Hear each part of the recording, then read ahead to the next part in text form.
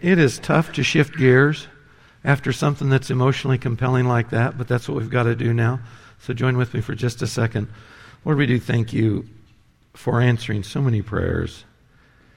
And Lord, just thinking back a few years ago when it was just so evident and clear that you were dropping Haiti Lifeline in our lap, that this was one of your calls to Lion and Lamb, that you meant us to be participators in what you're doing in Haiti, in that orphanage and with those children, and that widows and orphans, Lord, are your specialty. We thank you for the privilege that we get in participating with you in what you're doing there. And Lord, as we shift gears mentally and emotionally, help us to continue to hear from you from your word this morning, what you want for each one of us to hear, no more or less, Lord, in Jesus' name. Amen. Excuse me. This is devotional length, guys, so relax. You're not in for a 45-minute teaching this morning. We planned on this. There's a joke. It's a good news, bad news joke. There's an art gallery owner, and he says to one of his clients, an artist who has paintings in his galleries, he says, I have some good news for you and I have some bad news for you. Well, give me the good news, of course, the artist says. And so he says, well, a gentleman came into the gallery yesterday and he asked me about your paintings. He said, will those paintings increase in value after the artist dies? And I assured him they would, and he promptly bought every one of your paintings. And the guy says, well, that's great. So what's the bad news, Jess? And he says, well, the bad news is that gentleman was your doctor. Okay, guys, engage the mind, the gears. We've got to roll here. Your doctor, okay, yeah. Good news and bad news. We are briefly, about 20 minutes, in a passage this morning that's a good news, bad news passage in 2 Corinthians chapter 1. The good news is this. If you're a Christian, God, your Father, the Father of all mercies, and the God of all comfort, that's who you're connected with through faith in Christ.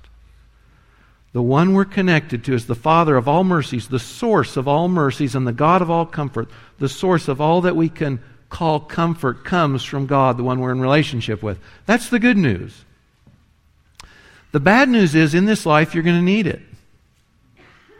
In this life, you're going to need it. We're in 2 Corinthians 1, verses 3 through 7, if you have your Bible or a study sheet. Remember, this is Paul's second letter, actually his fourth, but second that we have to the Christians at Corinth. And he continues at verse 3 in his introduction and says, blessed, by the way, this word's only used of God. We could also say praise. Praise the God and Father of our Lord Jesus Christ, the Father of mercies, the God of all comfort, who comforts us in all our afflictions so that we will be able to comfort those who are in any affliction with the comfort with which we ourselves are comforted by God. For just as the sufferings of Christ are ours in abundance, so also our comfort is abundant through Christ. If we are afflicted, it is for your comfort and salvation, or if we are comforted, it is for your comfort, which is effective in the patient enduring of the same sufferings which we also suffer. And our hope for you is firmly grounded, knowing that as you are sharers of our sufferings, so also you are of our comfort. Praise God, Paul says, because though trouble in this life is flowing in, flowing over, God's comfort, His mercy is flowing even more greatly. First to the bad news this morning, affliction and suffering. It appears that the Corinthians that Paul wrote to were quite a bit like us in our time, in our culture today, which is to say, they thought that once they'd come into union with Christ, they'd become Christians, suffering was over. And if you suffered, it was an indication that you weren't all you should be, or that you weren't experiencing God's blessing in the way God meant you to. And Paul says, no, on the contrary, my sufferings, he said of himself, they're testimony that God has chosen me to use me. That affliction and suffering are not something Christians get out of in this life. They're actually something that Christians have more of than those in this world who don't know Christ. So, affliction in verse 4, not a nice word, pressed down, compressed, sort of weighed down with trouble or adversity. Affliction here used, or its variant, 3 times in these verses. The term suffering in verse 5 also used either directly or as a variant 4 times. So 7 times in these short verses, Paul talks about affliction and suffering. 6 times in this letter, Paul describes his own afflictions, shipwreck, beatings, imprisonments, spiritual distress over the church, etc., etc. And 12 times in this letter, Paul talks about suffering in one venue or another. So affliction and suffering, Paul says, are part and parcel of life in this world, especially for Christians. If you're a Christian in this life, you have the benefit, if you will, of suffering because Jesus suffered also. So if you're a Christian in this life, in this world, you not only get regular suffering, but you get suffering or affliction in the form of persecution. So Jesus said in John 15:20 to His disciples, "A slave isn't greater than his master. If they persecuted me, they're going to persecute you." If you're a follower of Jesus Christ in the world that rejected Him, you will suffer suffering in the form of persecution. We don't experience this a lot in the West. You could talk to Christians, though, certainly in South America and Egypt, thinking of current events in the Middle East, the Far East, you name it. Christians there more than we do here know that there's a certain suffering that only comes because you're a Christian. Jesus said, if you follow me, you're going to get suffering. That's part and parcel of life in a world that rejected me. In Paul's last letter of his life to Timothy, 2 Timothy 3, verse 12, Paul, who knew a thing about it, says, all who desire to live godly in Christ Jesus will be persecuted. So make no mistake, whoever you listen to on the TV or radio, whatever they're selling, if you're a Christian or if you're alive on this planet, you're going to get suffering and affliction. It's going to come. It's part and parcel of knowing Christ. We also get, Job says in Job 5, verse 7, man is born for trouble as sparks fly upward. No one on this planet gets by without affliction and suffering.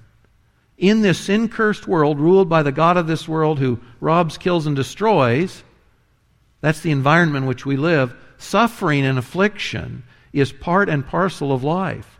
And then doubly so for the Christian. You don't get away from this, no matter who you are, no matter where you live, no matter when you live. Suffering and affliction, job losses, financial reverses, the loss of loved ones, relational difficulties, you name it. There's not a person in here, if you're old enough to think, be aware of your circumstances, who doesn't know in this life, in one way or another, I experience affliction and suffering. Now I will say, very briefly, if you read Proverbs and Psalms, you know that some troubles, some forms of suffering can be minimized or avoided if I live life wisely.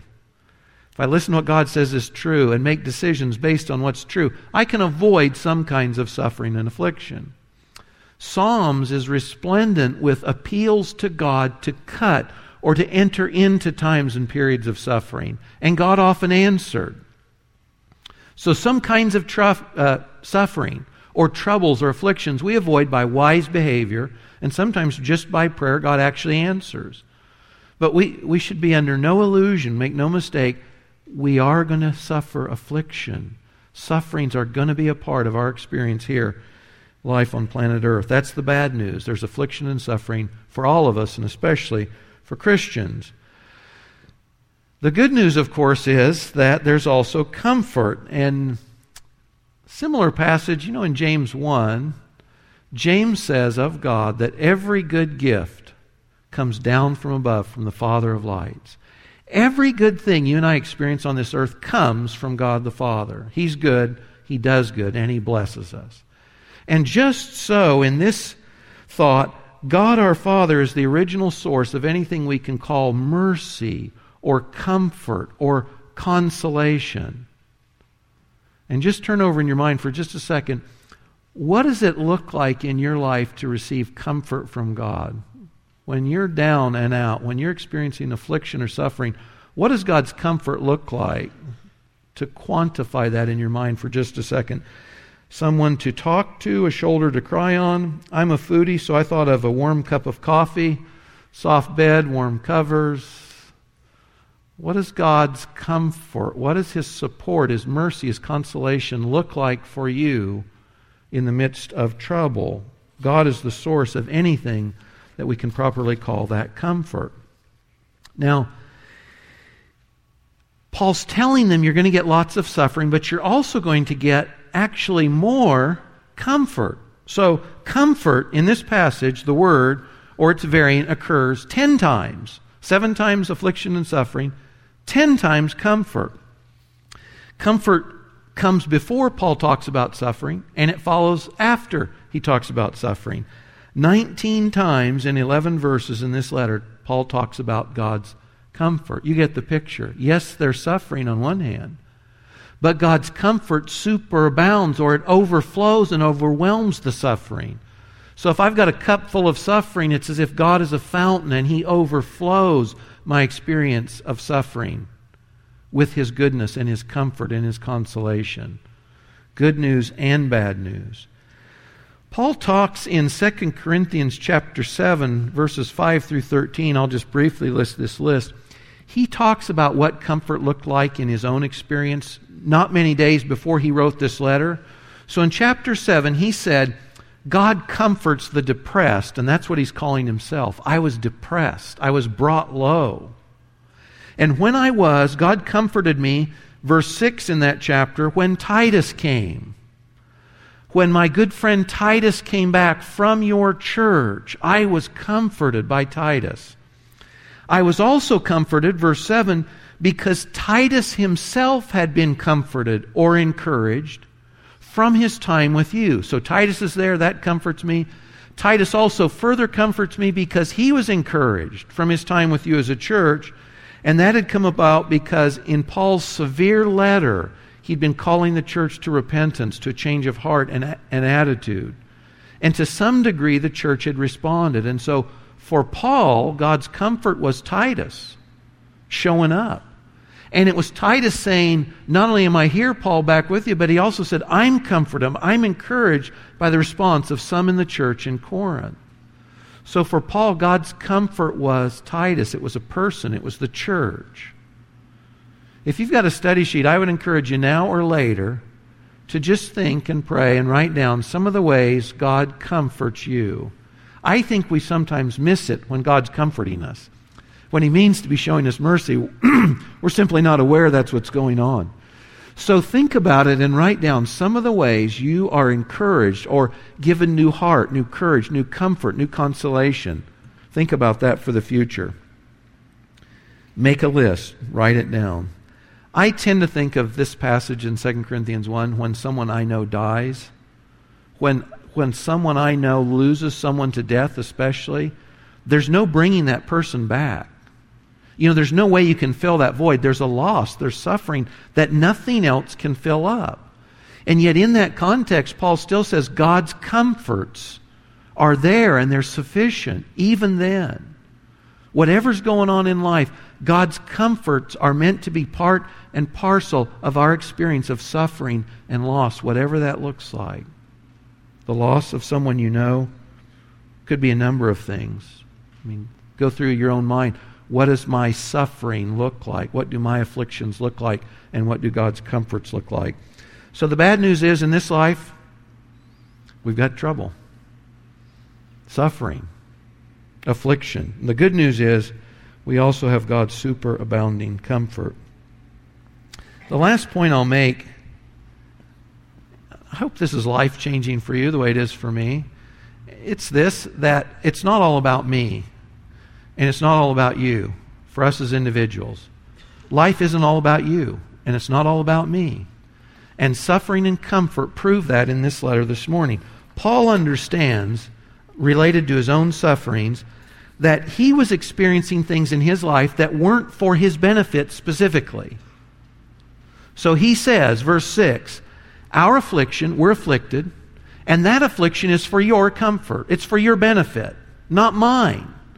And when we get comfort, that comfort is for your comfort. So Paul says, Our experience of suffering and affliction is in a sense redemptive because it's focused on the needs of others. So we experience this suffering and this affliction. God brings in His comfort. We experience that in our life. And we turn around and we pass that baton, if you will, of comfort and consolation to the next person down the road. In Paul's case, to this Corinthian church. You think of Jesus' death on the cross, it's called vicarious, it's substitutionary. Jesus dies on the cross not because He did anything wrong, but He died for the benefit of others. And Christians are called to follow that, not in any way expiating or doing anything to cover our own sins, but we follow Jesus' model of life, which is we live a life for God and to the benefit of others. And that's what Paul's talking about here. It's not all about me. Now, which one of us in here, when we experience some new suffering, do we not say to ourselves something like this, Lord, why me? It's not fair. What did I do wrong? You know, the truth is, it's not about being fair. It's not about you. It's not about me all the time. This is mind-altering, the way Christians live life, and it's meant to be. I might experience great, deep suffering, loss, hurt, pain in my life simply because God wants to fill me up with this comfort so that I can turn around and do the same thing for someone else. This will change the way you see life because it's not all about me. This changes the way I see everything, and especially in the church.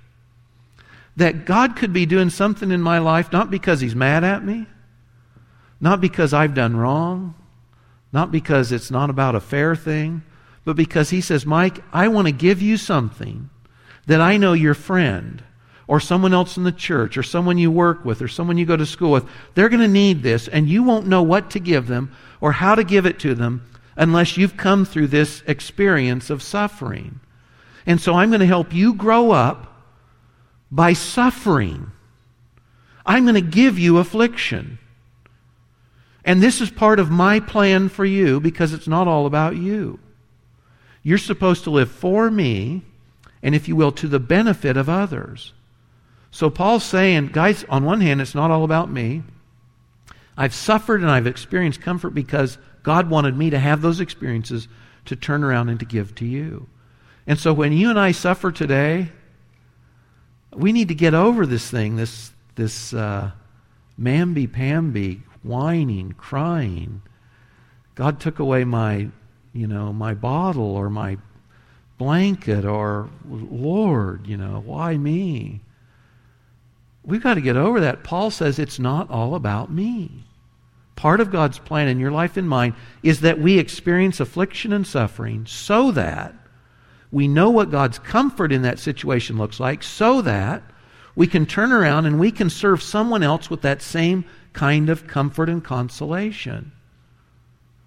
It's not all about me. I love this. It changes the way I think about other people. It calls us up to a mature outlook on life. Jesus died for my sins. He didn't die for His. What's fair about that? He suffered so I could be comforted. He died so I could live. But then we as Christians and His followers, then we're called to that model. And sometimes it means we suffer not because we did wrong, but because it's for the benefit of someone else ultimately. So when we're going through some suffering and affliction, ask God, Lord, in this, what does your comfort look like? And Lord, who do you want me to pass that on to? How do you want me to be able to give that to others as well? You'll see this theme throughout 2 Corinthians. In chapter 5, verse 15, Paul, speaking of Jesus, says, He died for all, that they who live should no longer live for themselves, but for Him who died and rose again on their behalf. This substitutionary kind of life. I'm experiencing something for someone else. Chapter 4, verse 12, Paul says, Death works in us, but life in you. Death is at work in me so you can experience life. And in chapter 8 and 9, this is the longest exposition in the New Testament on giving, and the context is the Christians in Jerusalem are suffering, and their comfort is going to come from you Gentiles in Macedonia giving to them out of your abundance. This same theme carries on throughout this letter. these links in a chain, this thought that we're a conduit for what God wants to do in someone else's life, that God means to use us to bless others.